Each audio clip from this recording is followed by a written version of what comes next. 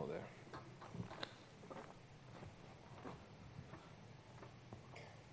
All right. So here's a fun fact that you might not know about me.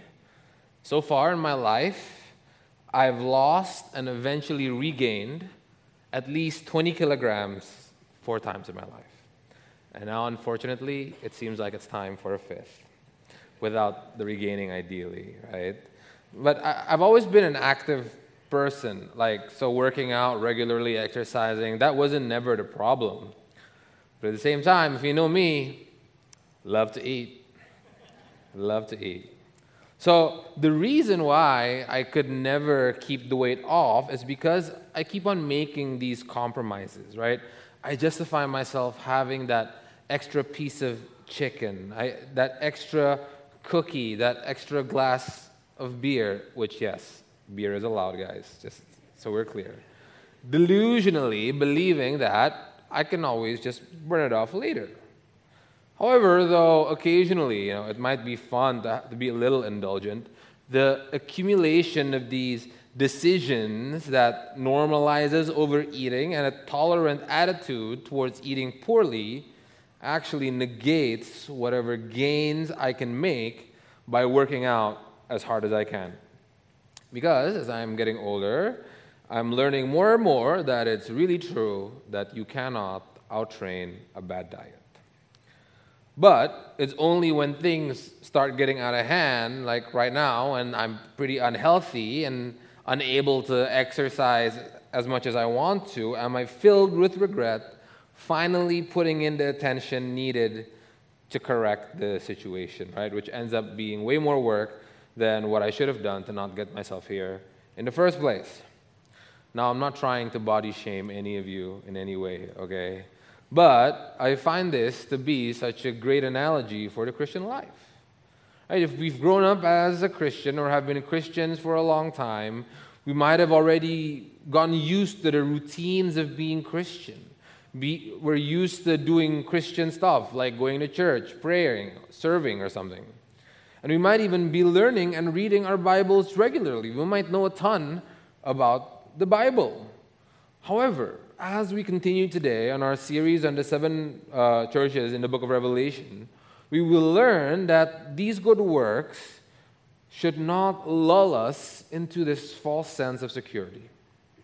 Because we will see that the inputs, the stuff that we consume as Christians in our church can be really dangerous for both us and our community if they go unchecked, right? So let us read this stern warning to the church in Thyatira in Revelation chapter 2, verse 18 and following. Okay, this is the word of God. And to the angel of the church in Thyatira write, the words of the Son of God, who has eyes like a flame of fire and whose feet are like burnished bronze. I know your works, your love and faith and service and patient endurance, and that your latter works exceed the first. But I have this against you, that you tolerate that woman Jezebel, who calls herself a prophetess, and is teaching and seducing my servants to practice sexual immorality and to eat food sacrificed to idols. I gave her time to repent, but she refuses to repent of her sexual immorality. Behold, I will throw her onto a sickbed, and those who commit adultery with her I will throw into great tribulation unless they repent of her works. And I will strike her children dead. And all the churches will know that I am he who searches the mind and heart, and I will give to each of you according to your work. But to the rest of you in Thyatira, who do not hold this teaching, who have not learned what some call the deep things of Satan, to you I say, I do not lay on you another burden. Only hold fast to what you have until I come. The one who conquers and who keeps my works until the end, to him I will give authority over the nations, and he will rule them with a rod of iron, as when earthen pots are broken in pieces, even as I myself have received authority from my Father. And I will give him the morning star. He who has an ear, let him hear what the Spirit says to the 7 churches. Thus says the Lord. Friends, although the images and metaphors that we found in our text today is a little foreign to us, This morning, I hope to show that at heart, what this text aims to do is to push us to never neglect being vigilant about protecting the purity and sanctity of the church, specifically by rooting out idolatry, an intolerable plague that the Bible considers to be poisonous to God's people. And I think this text encourages us to meditate on at least 3 realities that can help us do that. So, our 3 points today. We will not tolerate idols when we see 1, how harmful idolatry is, 2, how God responds to idolatry, and 3, how no idol can rival God's gift. How harmful it is, how God responds to it, and how it cannot rival God's gift. Right? Let's get straight in. Point 1, we will not tolerate idols when we understand how harmful idolatry is. So to get the full picture of what John is trying to say here, we probably need to get a lot clearer about what ancient Thyatira was like, right? So the city was located in modern-day Turkey, and in ancient times, this wasn't really a prominent city like the other ones mentioned in Revelation.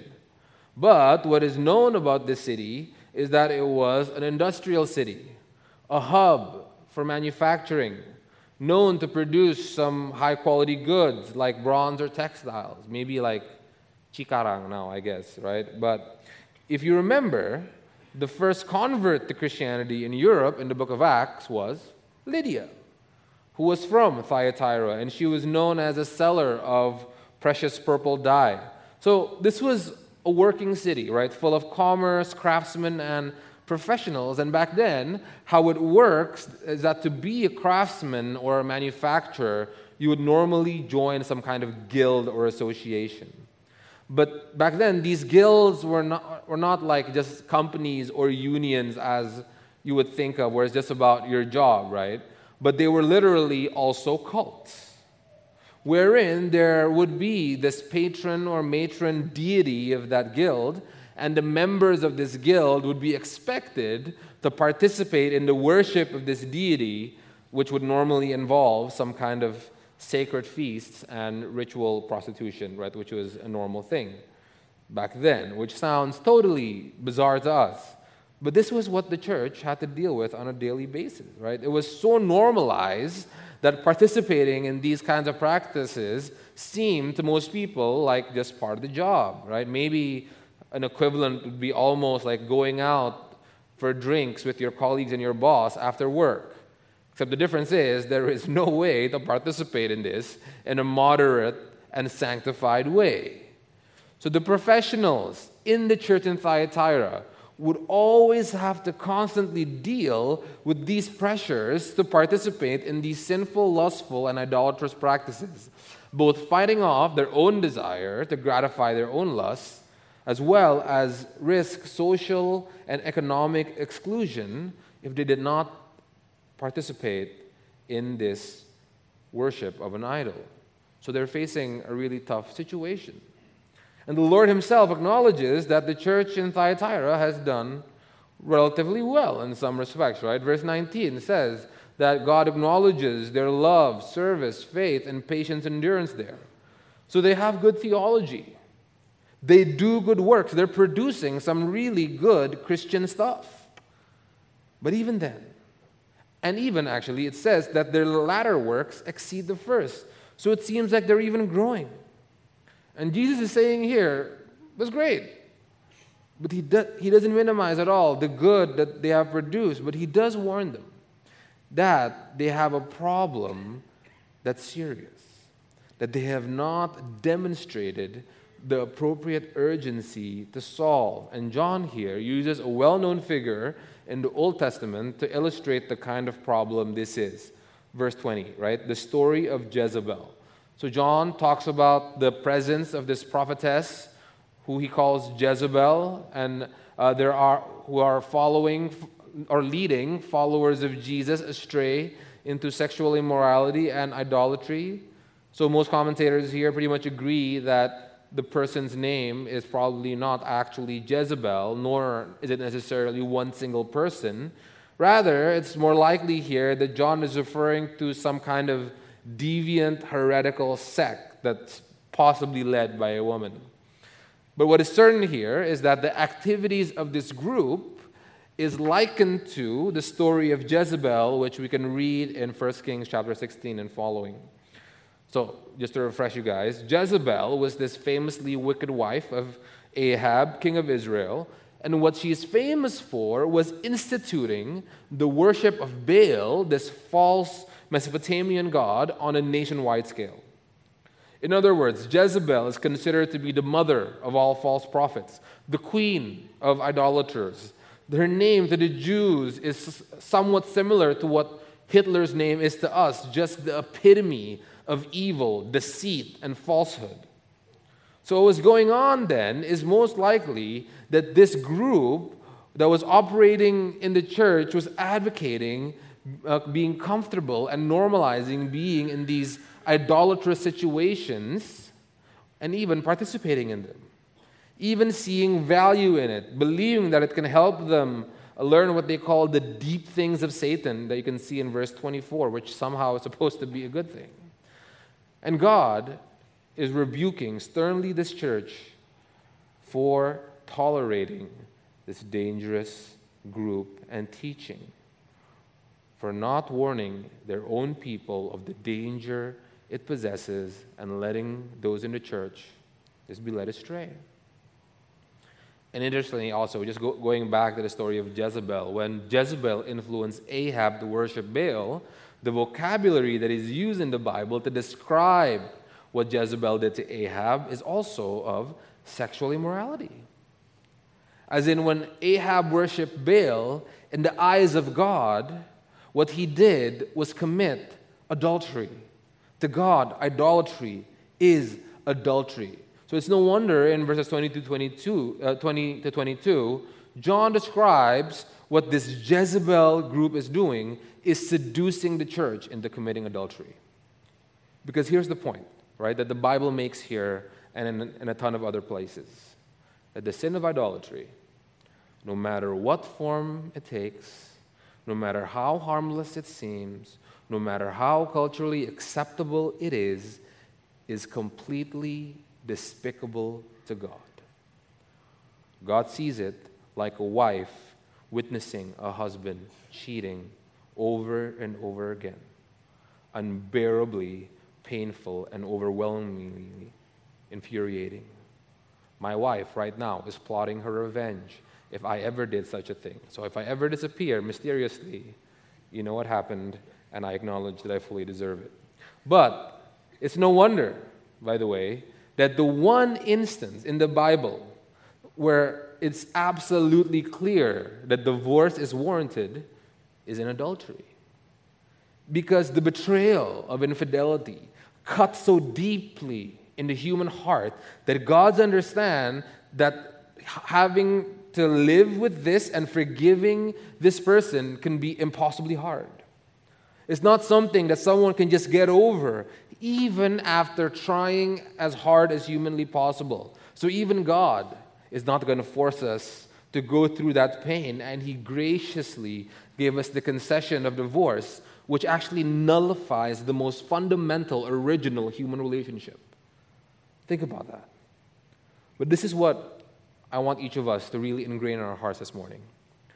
That we break God's heart because of our adulterous ways on a daily basis. Because as you may have heard here in CCC, that idolatry is not merely talking about bowing down to worship some other god, but at heart, in its most basic form, idolatry comes from the tendency of the human heart to look for in created things what God has actually promised to give us and what only God Himself can give us. It's seeking these counterfeits, these replacements for God, as Tim Keller puts it. And it can be anything. Anything that captures our hearts and imaginations more than God, that we desire more than Him, that feels more essential to our lives, and that if we were to lose it, our lives would not seem like it's worth living. So I invite us, friends, here to search our hearts. Is there anything in this world that we value more than God? Is there anything or anyone that we would sin for? Is it some relationship? Is it the approval and admiration of some people or some position or power? Is it simply money? I would actually be shocked if each of us didn't find something. Like I myself am frequently tempted to idolize something as trivial as my convenience, and I'm willing to sin just to avoid complication. Because not only the culture normalizes and encourages worshiping idols, but it is also indeed true what Calvin famously said, that the human heart is a factory of idols, constantly creating counterfeits for God. Hence it is imperative, friends, if we ever want to truly be free from our idols, if we actually want to experience being on good terms with God, that we have the appropriate attitude and perspective towards idolatry, we can see it for what it really is, cheating on God. Idolatry is never innocent. Nothing is more offensive to God than this. And He will rightly not just let this slide. Just point two, how God responds to idolatry. Now, I totally understand if what Jesus said He will do in verses 21, 23 makes a lot of us quite uncomfortable, right? It could be really hard to reconcile what Jesus said He's going to do to the Jezebel followers with the idea that He is also all-loving and capable of forgiving pretty much anything, which is true, right? I'm not saying He's not all-loving. But at the same time, that is not the full story. And we must also never take for granted that Jesus is also just and holy.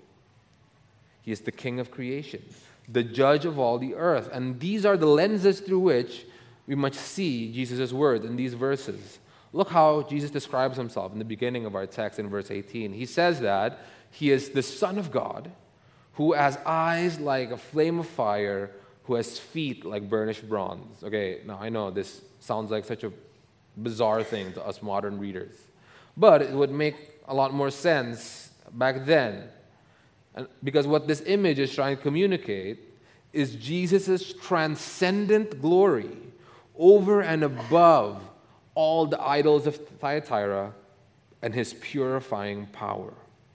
Jesus refers to Himself here in such exalted terms as the true Son of God. And this language of the Son of God with fiery eyes and bronze feet are echoes of the Old Testament, specifically Psalm 2 and Daniel 7 passages that describes that the one who will exercise the authority of the Ancient of Days as the righteous judge for all of the ungodly nations. And even more interestingly, the word here for burnished bronze is actually a pretty unique word in the Greek. It's not the normal word for bronze. And the scholarly consensus here, what theologians think, is that this word actually refers to a specific type of bronze that's produced in Thyatira. And the Lord is wearing this bronze on His feet, communicating that He is Lord over Thyatira too, emphasizing clearly and boldly to this church that the preeminence and the authority that Christ has in heaven and in earth is absolute and unrivaled. So John's logic here is that because Jesus is the highest power, who is Lord over this city too, and because idolatry is such an affront to Him, it's actually proper and fitting for Him to act so severely. But I get it, guys. Like God sending illness, throwing tribulation, right? Striking children dead, as verse 22 and 23 says, that's intense. It's disturbing and truly horrifying to think about. And this is far from the only place in the Bible where God is described to be doing these violent things. And I would love to have an extended discussion with you, or even a whole Bible study for those of you who are that interested, about the difficult passages like these that teaches us about divine violence, because we can't really do justice to the complexity of the issue in the short time we have. this morning. But let me just point out like one layer of this discussion. In that, if you actually go online and look up a concordance and look at each time in the Bible God said that he will enforce justice through violence, like 80% of the time, God isn't the immediate perpetrator, right? Very rarely do we see God do something equivalent like zapping someone from heaven with lightning. Rather, most of the time, what we have is a situation where God hands humanity over to the chaos and sin and the consequences thereof of what they have chosen for themselves, right? So a huge example of this is how God lets Babylon attack and destroy completely Israel and send his people into exile. However, in that occasion, God takes responsibility for that. Not that God is guilty, but he does claim that this destruction is his own action and initiative, as if he did it himself. Though in real time, who did it were the Babylonians. See what I'm saying? The biblical authors do not really distinguish between natural consequence and active punishment. They are all the same thing. So in the case of Thyatira here, when God says that he will enforce justice upon them, he was not doing anything outside of their jurisdiction or anything exceptionally cruel. As with every sinner will ultimately receive judgment, we will get exactly what is coming to us. We choose for ourselves to go down this path of destruction, and when this judgment eventually comes, we will have no excuse. Because, as verse 21 tells us, God had already given us time to repent, as he did to the church in Thyatira. God has already exercised patience. He has already delayed the destruction that we deserve.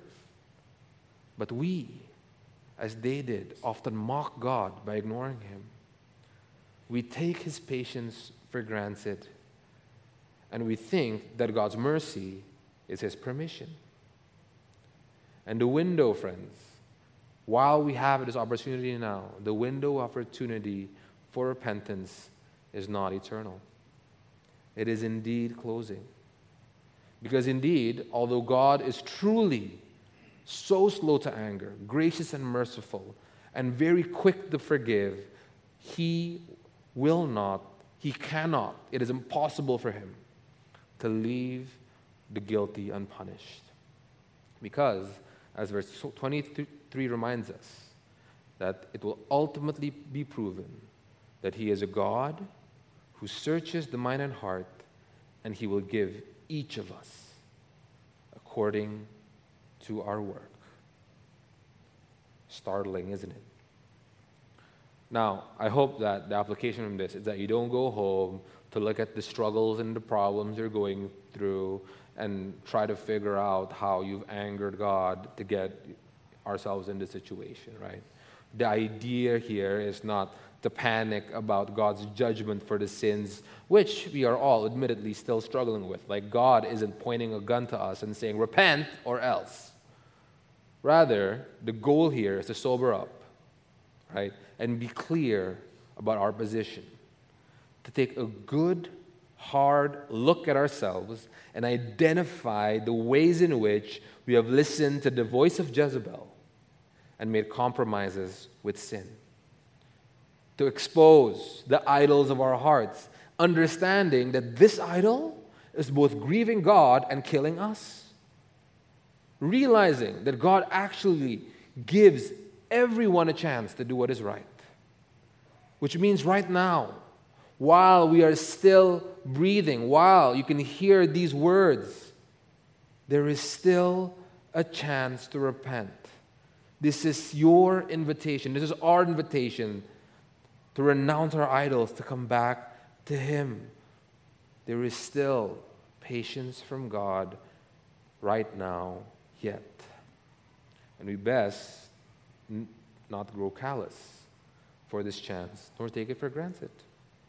Because once we stop caring and we begin to get comfortable with our sin, we will not be prepared for what's going to happen on the day when God will finally hold us accountable for what we have chosen and hand us over to the destruction that we've chosen for ourselves. Look, friends, we are all struggling with sin, right? I am. But there is a world of difference between an active struggle and a passive, willing compromise. Remember, God discerns the thoughts and intentions of our heart. He knows if we're actually making an effort to grow in faithfulness, or are we giving up? But at the same time, God knows our frame. He knows that we are dust and we have limitations. And He knows that this battle against the idol of our culture, the idol of our hearts, is uphill and it is long. So what this text is doing is it's encouraging us to keep going, to make those painful, painstaking inches forward and to progress. Because it is not only dangerous for us to stay still and stagnant, but also we must remember that our efforts will never be in vain, for there is a reward waiting for us by God, which is point 3. We will not tolerate idols when we understand how no idol can rival God. So, what is the instruction of the King of Creation to this church that really has done some good things and have grown in some ways? Verse 25. Hold fast to what you have till I come. Keep doing what's been working. Keep on growing in your love, service, faith, and endurance. And do so knowing, verse 24, that I do not lay upon you another burden. In other words, don't worry about learning some hidden supernatural knowledge. Go back to the basics, back to the spiritual disciplines that has gotten us this far in our walk of faith, knowing that this is actually what's going to get us through to the end. Because that's the core message of idolatry, isn't it? It's the message of Satan in the Garden of Eden. That somehow simple obedience to the Word of God isn't enough. That somehow if we just obey God, He's still going to be holding out on us. So we got to do something, learn something, have something to supplement for that which you're not going to get from God.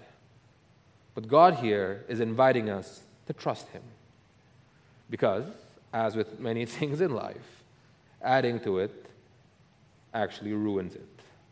So with our faith, simple, childlike obedience is the way to go.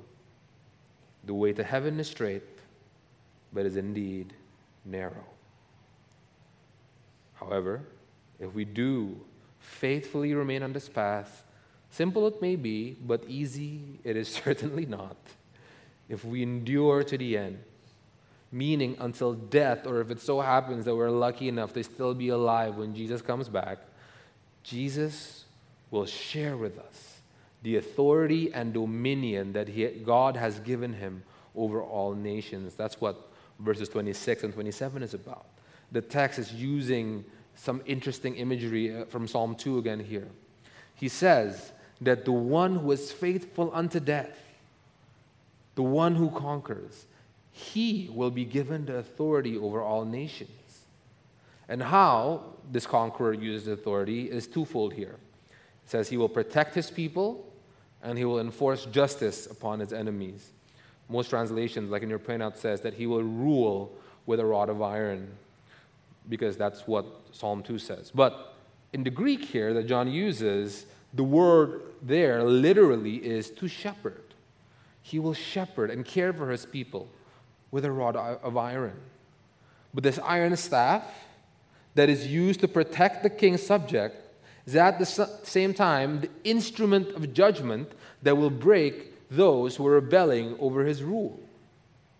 But we need to realize this first, right? That the one who is actually given this authority by God the Father was not us, right? The text is clear about that. But it is the risen Christ who is speaking to us on this text. He was the one who was faithful no matter what kind of temptation or persecution he faced. He was the only one who was able to perfectly be obedient to the end to God's will, even humbling himself to the most brutal and humiliating death a human could suffer. So Jesus is the original conqueror. But the message of the gospel is this: as Jesus now, being raised, rules over all nations, he graciously shares this ruling authority with us. We get to partner with God as he rules the world. Meaning that we don't only enjoy the protection of this divine king, not only can we rest in knowing that every injustice, every harm that we have suffered will be justly dealt with by our king. Nobody is getting away with anything. But also, now we, if we have trusted in Jesus, we get to be the instruments of his protection and justice. Jesus invites us to participate in this work of protecting our Christian family and upholding the justice he wants to enforce in the world. But not to do it violently or with a heavy hand, but to do what Jesus did to confront and defeat the rebellion of this world by performing the ultimate act of self-giving love through letting himself be broken on the cross to give us all an opportunity to repent and be reconciled to him. And it is through embracing this self-sacrificial, other-centered ethic of Christ faithfully without compromise, then we will be given the ultimate gift, Christ himself, which verse 28 calls the morning star, and Revelation 22 later identifies specifically Jesus as this morning star. And the morning star is this biblical image that refers to the end of the age of darkness, right? Like after night is over, the first thing that you see is the morning star. It signifies that the darkness of night is over, and indeed the dawn of new creation is already upon us. You see, the resurrected Christ is called by the New Testament as the firstborn of new creation. That he is the one who ushers in God's eternal rule of light and signifies the defeat of sin. So in our text tells us that we who are faithful, we who have trusted in Christ, will be given the morning star. What it is doing, it is inviting us to now live in this new creation reality where our master is no longer sin and Jesus is king. That now we are truly no longer under the power of the idols of this world, but on the contrary, we in Christ has been given power over these idols. So let us, friends, exercise this authority that Jesus gives to us by protecting one another, loving, serving, and enduring one another in faith, showing to the world that whom the Son sets free is free indeed, and how liberating living for God and free from idols actually is. Hence, ultimately, we have a choice set before us. Either we can live in fear of judgment, being tossed around by the pull of the idols of this culture, or we can reign with Christ, having absolute assurance of his divine protection, being able to rest in the promises that we will be rewarded if we worship him and him alone.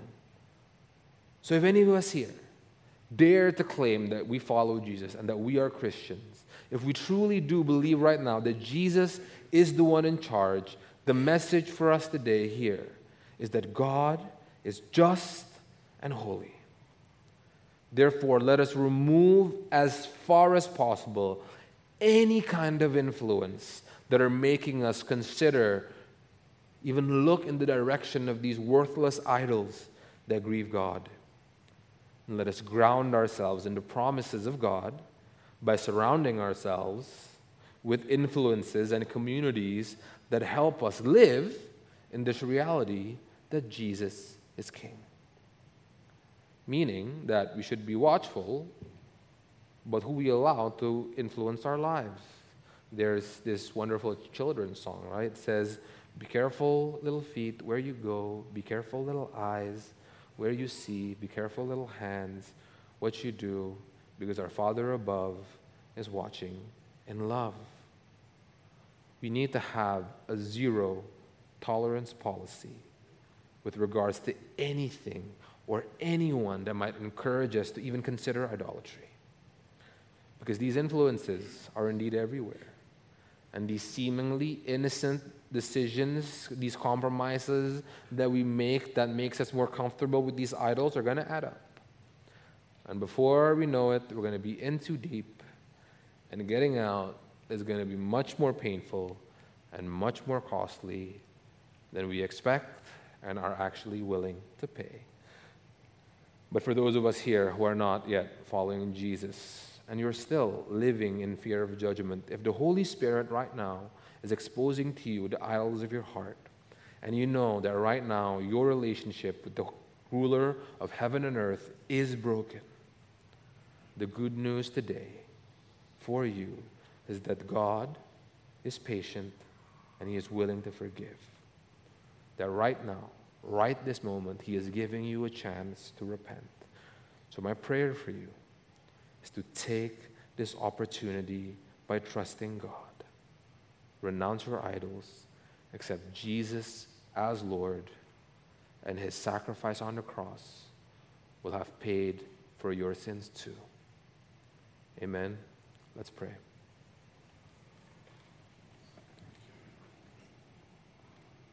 Heavenly Father, we cannot even begin to understand the depths of your mercy.